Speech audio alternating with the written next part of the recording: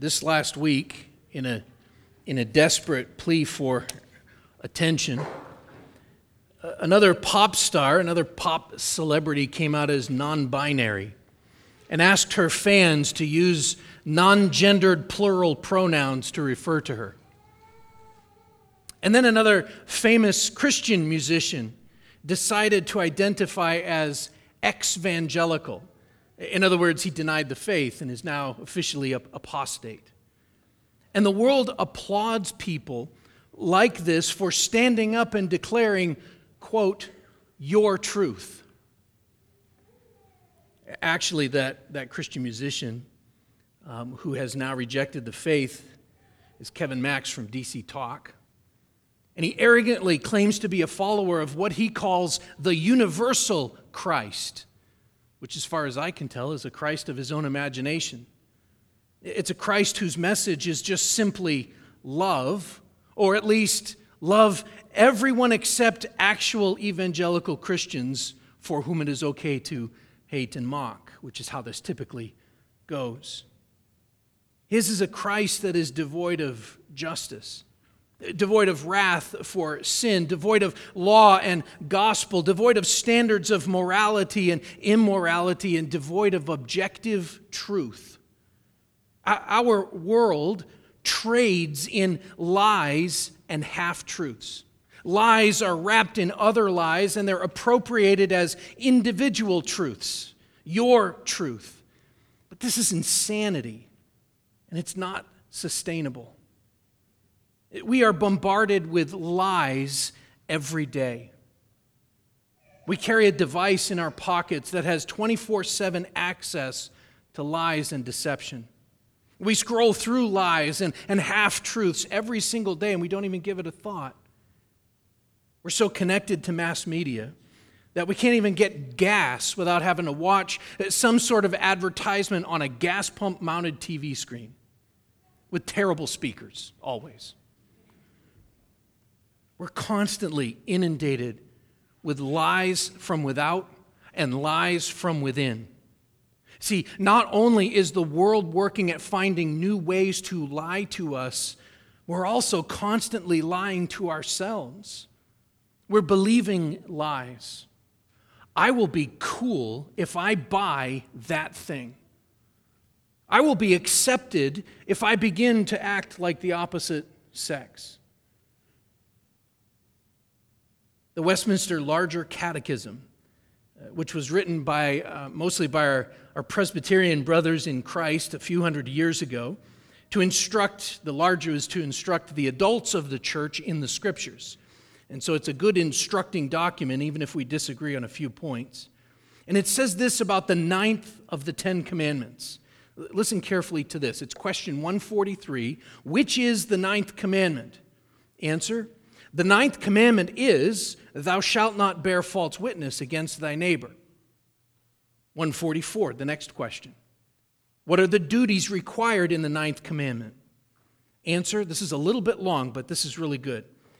The duties required in the 9th commandment are the preserving and promoting of truth between man and the good name of our neighbor as well as our own, appearing and standing for the truth, and from the heart, sincerely, freely, clearly, and fully speaking the truth and only the truth in matters of judgment and justice, and in all other things whatsoever.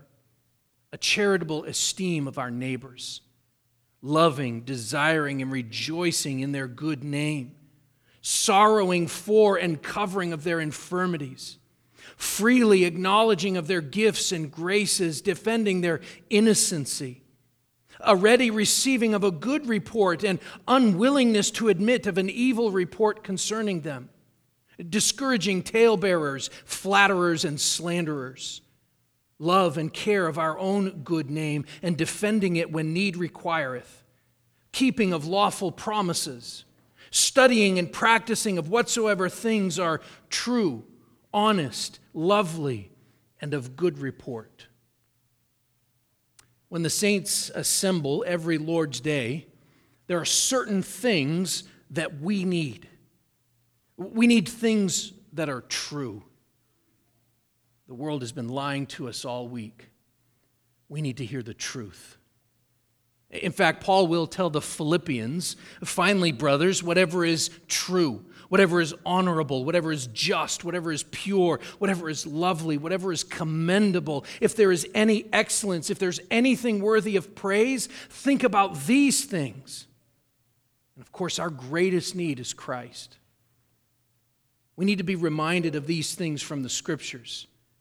We need His gospel. We need His good news. We need His assurance that our sins have been removed, that there is therefore now no condemnation for those who are in Christ. We need to be reminded that 1 John chapter 2, verse 1 and chapter 1, verse 9 are true. My little children, I am writing these things to you so that you may not sin. But if anyone does sin, we have an advocate with the Father, Jesus Christ the righteous.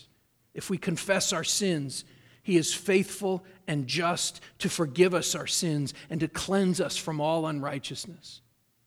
We need to be reminded of Colossians chapter 2, verses 6 and 7.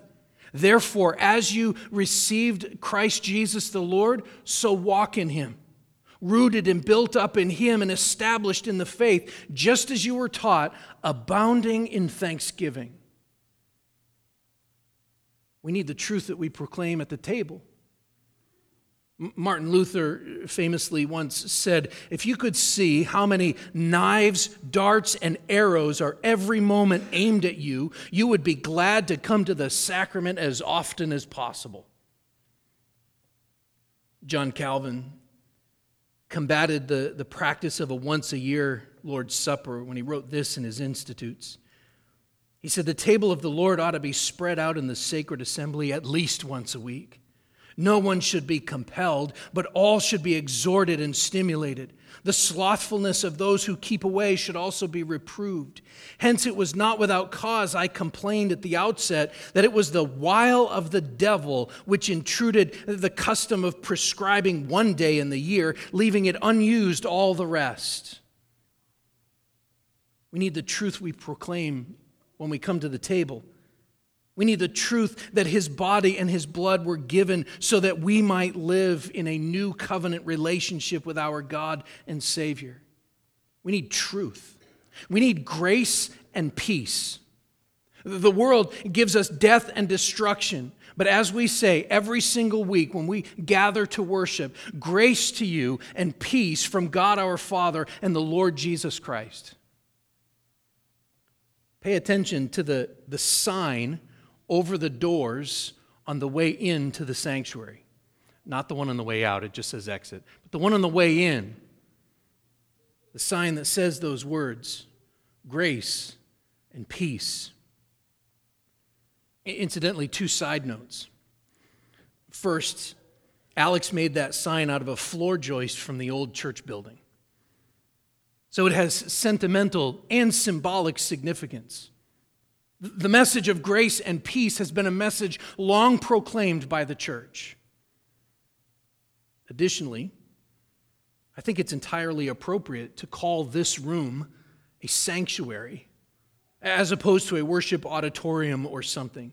Because at least for a few hours every Lord's Day, this is exactly what it is. It's the place where God's people assemble to meet God together and to be reminded that they are safe and set apart, that they are sanctified for His glory, that they are a people for His own possession, to be reminded that the message of Jesus Christ to you today is grace and peace. So as we have for the last couple of weeks, let's read 1 Corinthians 1, verses 1 through 9. Paul's introduction as we continue our study of 1 Corinthians. So 1 Corinthians chapter 1, I'm going to read verses 1 through 9. Paul, called by the will of God to be an apostle of Christ Jesus, and our brother Sosthenes, to the church of God that is in Corinth, to those sanctified in Christ Jesus, called to be saints together with all those who in every place call upon the name of our Lord Jesus Christ, both their Lord and ours, grace to you and peace from God our Father and the Lord Jesus Christ. I give thanks to my God always for you, because of the grace of God that was given you in Christ Jesus, that in every way you were enriched in him in all speech and knowledge, even as the testimony about Christ was confirmed among you, so that you are not lacking in any gift as you wait for the revealing of our Lord Jesus Christ, who will sustain you to the end, guiltless in the day of our Lord Jesus Christ. God is faithful, by whom you were called into the fellowship of his Son, Jesus Christ our Lord. Father, I pray that you would give us what we need today. Remind us of your grace and your peace, not just of the words that we can so easily skip over when we read one of the epistles, but of the truth that you have poured out your grace on us, that you have reconciled us to yourself in peace. Remind us of this truth today, and we pray this in Jesus' name. I'm going to plagiarize myself for just a moment. I said this just a couple of months ago when we preached through Titus. Paul, in fact, in most of his letters begins the same way with this greeting of grace and peace. And it's almost identical in Titus, so some of this you've heard before. But if I didn't say that, you wouldn't know, so it's okay. In nearly every letter of Paul to his churches, Peter does it, Jude does it, John does it in his second letter, 2 John. The first thing that they mention beyond the address, so the first two verses here, Paul to Corinth, beyond the address, they greet what is called an apostolic greeting, a greeting of the apostles. And on one hand, verse 3 here is so simple that we sometimes read right through it to get to the meat of the letter. But these statements are of vital importance. If you remember nothing else today, remember this true blessing. Grace to you and peace from God our Father and the Lord Jesus Christ. Yet on the other hand, this is not simple at all, is it? This is the effect of God's grace toward us. This promise, this true blessing continues to be true. This continues week after week to remind us of the fact that our blessedness and our joy lie in the truth that we have been reconciled to God and that he keeps us in his favor. He has reconciled us to himself. He has withheld his wrath from us and instead given us peace. So think of those two words, grace and peace, or favor and reconciliation. This statement of verse 3 is a greeting that we should long for every time we approach our God in worship. We should walk in here after being lied to all week long by the world, being lied to by our own sin, by our flesh, and we should sit there and we should long to hear grace to you and peace from God our Father and the Lord Jesus Christ. Tell me something I can know. Tell me something that is true. Tell me something that I know that I can believe. Tell me something that will bring me to repentance. Tell me something that will assure me that God has pardoned my sins. Tell me something that will remind me to rejoice. Grace to you and peace from God our Father and the Lord Jesus Christ. This is God's faithful, loving kindness and goodness toward us. And this grace is no small thing. This grace is God's unmerited, unearned love and favor. He has taken pity on us. We are not worthy of our Creator's love. We were conceived in sin. We deserve God's justice, for the wages of sin is death, but the free gift of God is eternal life in Christ Jesus our Lord. This grace is the merciful kindness by which God, in power and authority, turns souls to Christ and keeps them and strengthens them and increases our faith, our knowledge, and our godliness. And it is this grace that enables us to persevere each day and each week to the end. Grace to you and peace from God our Father and the Lord Jesus Christ. Peace, reconciliation. God's wrath has been removed from us. There is therefore now no condemnation for those who are in Christ. Remember that Paul, the author of 1 Corinthians, in verse 1, he tells us that he has been called by God to be an apostle of Christ Jesus. And an apostle is one who has been sent. In fact, a messenger. He's a messenger who has been sent, and he's carrying a message of good news, a message of gospel. And he is a messenger of the Prince of Peace. He has been sent by the Prince of Peace, and therefore that messenger must bring a message of peace. He must be a minister of peace. This is the blessing of the gospel. Grace is the favor of God, and peace is the fruit of the work of Christ. It's the opposite of condemnation. Grace, and we're going to pick up on this thread all the way through verse 9, grace is all that we have received because of the love of God. 1 John chapter 3, verse 16, by this we know love, that he laid down his life for us. And then in chapter 4, verse 10, also of 1 John, John says, in this is love, not that we have loved God, but that he loved us and sent his Son to be the propitiation, the atoning sacrifice for our sins. Peace is the benefit that flows from God's love and his grace. The prophet Isaiah, and it's interesting that we were here in Nahum as well this morning in Sunday school. Ben quoted this passage. But Isaiah says this, how beautiful upon the mountains are the feet of him who brings good news, who publishes peace, who brings good news of happiness, who publishes salvation, who says to Zion, your God reigns. Grace is one of the most loved of all Christian words, isn't it? This week at Fire Fellowship, as we gathered together with, 150 or so other people, several churches that were there.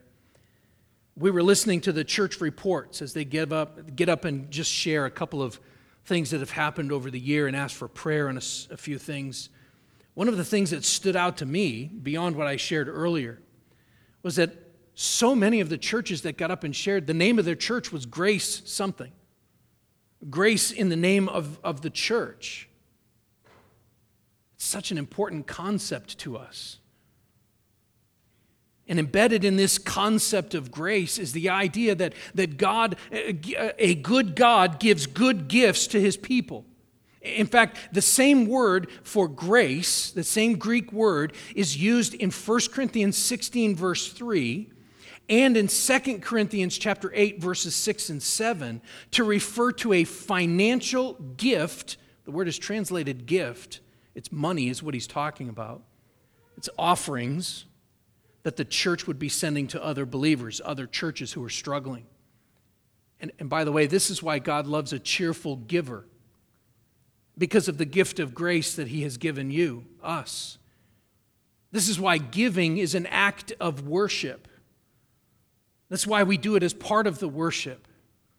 In fact, I don't think we should worship online, even giving. It's an act of worship because God has poured out his grace on us. And so to make a kind of a correlation here, sort of a negative correlation, if you will, just as the sin of adultery is associated throughout the scriptures with idolatry, so also cheerful giving of money is associated with God's cheerful gift of salvation through Jesus Christ. And to explain all of these things, Paul expresses his thankfulness to God. He is thankful for the Corinthian church. And we see here that Paul is thankful first for their conversion of faith, verse 4, and then also for the spiritual gifts of grace, really verses 5 through 7. So let's look at the conversion of faith in verse 4. Let me read verse 4 again. Paul writes, I give thanks to my God always for you because of the grace of God that was given you in Christ Jesus. So Paul is thankful for the church at Corinth, and he expresses his thankfulness How? By praying for them. That's how he expresses his thank. Yes, he's telling them in the letter, but he's thankful for them. He is praying for them. I've often heard in various settings how thankful you are, either for the church as a whole or for individual members of this church. And I would challenge you that if you don't already do this, and I know that many of you do, but if you don't already do this, turn that thankfulness into prayer for one another. Be sure to do that. And start off as Paul does, by thanking God for their conversion to Christ. When you are thankful for the people in the church, when you're thankful for the church, thank God that He saved them. But there's a word in this verse that we need to be sure not to skip over. And that word is always. I give thanks to my God always, he says. Paul has this continuing, constant, long-standing concern and care for Christ's church. And I just want you to compare this verse 4 here. I want you to compare this verse with what we heard a couple of weeks ago in Acts 9, verses 1 and 2. Let me read this, Acts 9, 1 and 2 for you, and notice the heart and attitude change in Paul or Saul. Acts 9, 1 and 2 says, "But Saul, still breathing threats and murder against the disciples of the Lord, went to the high priest and asked him for letters to the synagogues at Damascus, so that if he found any belonging to the way," that is, church members, "men or women, he might bring them bound to Jerusalem." Saul, Paul, has been radically transformed here, hasn't he? Instead of breathing threats and murder, he's praying without ceasing. He's breathing prayers of thankfulness for the Christians, for the church at Corinth. But not just for the Corinthians. He tells the Philippians that he always prays for them with joy. He tells the Colossians, in fact, he says this to the church at Colossus. He says, "From the day we heard, we have not ceased to pray for you, asking that you may be filled with all the knowledge of His will, with all spiritual wisdom and understanding." Imagine if we just always prayed those words for one another. That we may be filled with all the knowledge of His will in all spiritual wisdom and understanding. Or imagine if we prayed for one another as he prays for the church at Thessalonica. In 2 Thessalonians, "We always pray for you that our God may make you worthy of His calling and may fulfill every resolve for good and every work of faith by His power, so that the name of our Lord Jesus may be glorified in you and you in Him, according to the grace of our God and the Lord Jesus Christ." Those are some rich prayers. And they're so simple, aren't they? A couple of sentences. Imagine if we prayed those prayers for one another here. I believe God answers prayer. I believe that He would answer those prayers. Pray those things for one another. I think it will transform our church even more. Well, Paul is thankful that God has poured out His divine blessing in Christ Jesus on them. And he's just beginning to remind them here that God is the source of their blessing, of their blessedness. They did not earn God's favor. He will say this more explicitly later in the letter, but for now, he is simply directing his thankfulness toward God, toward the giver of all good gifts. Now think about gifts, whether it's Christmas, think especially of Christmas, and the reason for Christmas, and the gifts, the reason for the gifts at Christmas. 9 times in these 9 verses, Christ is spoken of by name. Either he says Christ Jesus or Jesus Christ 9 times. And once I think he just uses the title Christ. That's not to mention the pronouns that refer to him. And look at the gifts that God has given through Jesus. This is all about Jesus, the good and perfect, the best and perfect gift. Look at the gifts that God has given through Jesus. In verse 4, we read that he has given grace. Verse 5, we are enriched in him. Verse 6, we read of confirmation, even as the testimony about Christ was confirmed among you. Verse 8 tells us that we are sustained guiltless in Christ. And verse 9, he circles back to God's calling us in Christ. The point is this: the gift of grace comes only to those who are in Christ Jesus, only to those who are united to him by faith. Acts chapter 4, verse 12, and there is salvation in no one else, for there is no other name under heaven given among men by which we must be saved. But this blessing, this gift of grace, this gift of salvation, it has another gift wrapped inside of it. Or we could even say that there's an abundance of spiritual gifts for us. These are the gifts of grace. Look at verse 5. I'll read 5, 6, and 7. That in every way you are enriched in him in all speech and all knowledge, even as the testimony about Christ was confirmed among you, so that you are not lacking in any gift as you wait for the revealing of our Lord Jesus Christ. Now, spiritual gifts, or gifts of grace, are what the Corinthians are known for.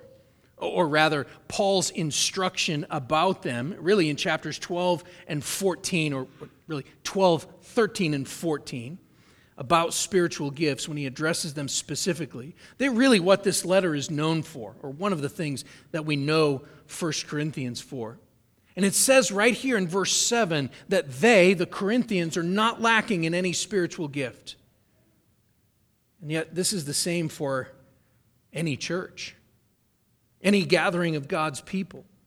The purpose of God's good and gracious gifts is for the building up of the congregation, for the building up of the body of Christ. Listen to what Paul will write to them in chapter 14 as he addresses them more specifically. Verse 26, he says, "What then, brothers? When you come together, each one has a hymn, a lesson, a revelation, a tongue, or an interpretation. Let all things be done for building up the body of Christ." He'll tell the Ephesians almost the same thing in chapter 4, verse 7. Ephesians 4:7, "But grace was given to each one of us according to the measure of Christ's gift." And then at the end of that section, verses 15 and 16, he continues and says this: "We are to grow up in every way into him who is the head, into Christ, from whom the whole body, joined and held together by every joint with which it is equipped, when each part is working properly, makes the body grow so that it builds itself up in love." The gifts of grace are for the building up of the church, and this enriches us in Christ. In fact, these good spiritual gifts that God gives us are displays of his immeasurable riches of his grace toward us. And remember, I'll point this out here. We will get into this more later in the book. But this isn't some sort of second blessing. This isn't something that happens, as some would have us believe, for example, only after you speak in tongues when you receive the Holy Spirit. That's not how any of that works. Every believer who has trusted in Christ receives the Holy Spirit at the moment they're saved, the moment they put their trust in him. And the Holy Spirit is the guarantee of your confession. It's the guarantee of your salvation until we acquire possession of it, until we see him in glory. We are sealed with the Holy Spirit. This is God pouring out his grace on all who believe. Consider Ephesians chapter 2. These verses are familiar, but listen to this again in this light. "But God, being rich in mercy, because of the great love with which he loved us, even when we were dead in our trespasses, made us alive together with Christ. By grace you have been saved, and raised us up with him, and seated us with him in the heavenly places in Christ Jesus, so that in the coming ages he might show the immeasurable riches of his grace in kindness toward us in Christ Jesus. For by grace you have been saved through faith. This is not your own doing. It is the gift of God, not as a result of works, so that no one may boast." And in these verses here in 1 Corinthians 1, Paul singles out two spiritual gifts specifically: speech and knowledge. He will address these later, as I said, in chapters 12 and 14. Specifically, he will address them. But he brings them up now to stress that they were especially prominent at Corinth. And for this, Paul is thankful to the giver of good gifts. So what are these, speech and knowledge, speaking in this way? Well, in order to understand this, one of the things that we should keep in mind is the concept of the Greek philosopher. Guys like Aristotle and Plato and Socrates. See, persuasion, logic, and rhetoric were important to Greeks. They enjoyed debate. They enjoyed the exchange of ideas. And Paul is thankful that the Christians of Corinth were especially gifted by God in both speaking, so articulating the truths of the Bible, and in knowledge, in understanding those truths. They could share the reason for the hope that is within them. They understood the reason for the hope that was within them. And these gifts were given that the church might grow, that the testimony of God's grace would be proclaimed, that the message of the gospel would be discussed, defended, preached as truth. Later, Paul will point out that the Corinthians were far too worldly, and they were using their good gifts for their own selfish benefit often. But for now, he is just simply grateful to God that he has poured out the riches of his grace on them.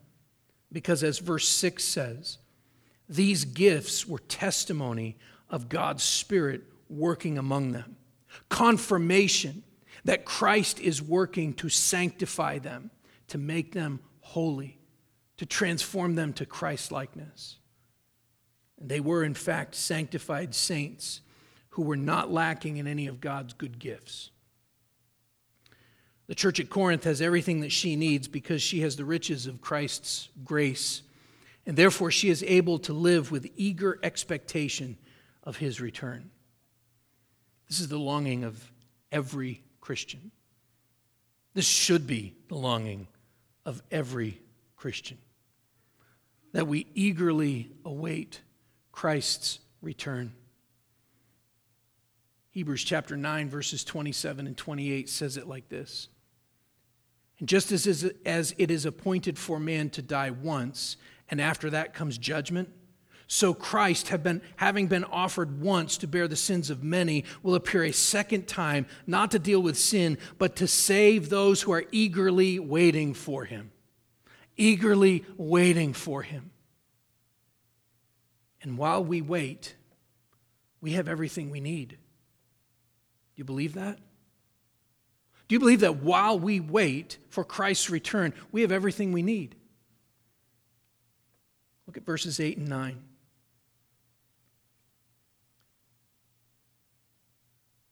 Verse 7, as you wait for the revealing of our Lord Jesus Christ, who will sustain you to the end, guiltless in the day of our Lord Jesus Christ.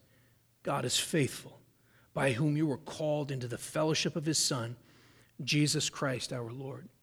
He is sustaining and he is faithful.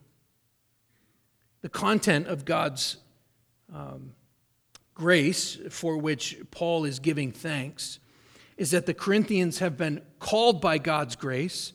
They have been given great riches of his grace, and that in Christ, God will ensure that they are found not guilty on the day of the Lord, that great final day of judgment. Even more than just not guilty, they will actually be innocent, because we are clothed in his righteousness, his innocence. And this, verse 8 here, who will sustain you to the end, guiltless in the day of our Lord Jesus Christ. This is the power and love of Christ. He who had began this good work in them will be faithful to complete it. He will not leave the work of grace unfinished. One author said this, when we remember on one hand how great is our guilt, and on the other hand, how great is our danger from without and from within, we feel that nothing but the righteous work of Christ and the power of God can secure our being preserved and presented blameless in the day of our Lord Jesus Christ. What I want you to see here is that Paul is giving them an assurance of pardon. He is telling them there is therefore now no condemnation for those who are in Christ. And he's going to keep you safe. He's going to keep you that way. Paul is giving them this before he's going to write some difficult corrections to them as the book progresses. He's going to rebuke them. He's going to admonish them. He's going to tell them that they're doing a lot of things wrong and they're not loving one another in the way that Christ has loved them. Yet even though the church at Corinth was a mess, literally, immorality is rampant in this church. Some are getting drunk on the communion wine while others are going without. Like, not just that they don't have the bread in the cup, they don't have lunch. Others don't have anything, they're going hungry. Some people were suing each other in the church. On and on and on. The church was a mess. And even though the church was a mess, their sins are forgiven. He's telling him that at the beginning. The same is true for you. If you've been called, justified, saved, if you're a child of God, you're a sanctified saint. If the grace of God has been poured out on you, he will sustain you to the end, guiltless in the day of our Lord Jesus Christ. Why? Because God is faithful, by whom you were called into the fellowship of his Son, Jesus Christ our Lord. God's people are chosen by him. They're called by him. They're justified by him. They're brought into fellowship with him, a deep and abiding friendship with his Son by God himself. Listen to the promise. I'll finish with this. Promise of Isaiah 49, verses 7 through 16 says this. Thus says the Lord, the Redeemer of Israel and his Holy One, to one deeply despised, abhorred by the nation, the servant of rulers. Kings shall see and arise, princes, and they shall prostrate themselves, because of the Lord who is faithful, the Holy One of Israel who has chosen you. Thus says the Lord, in a time of favor I have answered you. In a day of salvation I have helped you. I will keep you and give you as a covenant to the people, to establish the land, to apportion the desolate heritages, saying to the prisoners, come out. To those who are in darkness, appear. They shall feed along the ways. On all bare heights shall be their pasture. They shall not hunger or thirst, neither scorching wind or sun shall strike them. For he who has pity on them will lead them by springs of water. He will guide them. And I will make my mountains a road, and my highways shall be raised up. Behold, these shall come from afar, and behold, these from the north and from the west, these from the land of Syene. Sing for joy, O heavens, and exalt, O earth. Break forth, O mountains, into singing, for the Lord has comforted his people, and he will have compassion on his afflicted. But Zion said, the Lord has forsaken me. My Lord has forgotten me. Can a woman forget her nursing child, that she should have no compassion on the son of her womb? Even these may forget, yet I will not forget you. Behold, I have engraved you in the palms of my hands. Your walls are continually before me. God has engraved us on the palms of his hands. He will not forget us. He has poured out his grace on us. Our God is faithful. The God who called us into the fellowship of his Son, Jesus Christ our Lord. Pray with me. Oh God, you are faithful. Remind us of this today. As we come to the table to eat and drink, Lord, remind us that this is a demonstration of your faithfulness, that you have promised to redeem for yourself a people for your own possession, a people who would be a kingdom of priests and a holy nation, those who would be set apart for you. And Father, you sent Jesus. You sent your Son to bear the wrath of God, to drink of the cup of the fury of the wrath of God, to go to the cross, to become sin, that we might become the righteousness of Christ, that he might give to us his righteousness. Father, we come to the table today to proclaim Christ's death until he comes. We long for the day when Christ returns, and we pray that between now and then, we would remember that you have promised to sustain us guiltless until the day of Christ, because Christ took upon himself our guilt, that we might be innocent and righteous before you. And so, Father, we pray that you would transform our hearts and our minds today. We pray this in Jesus' name. Amen.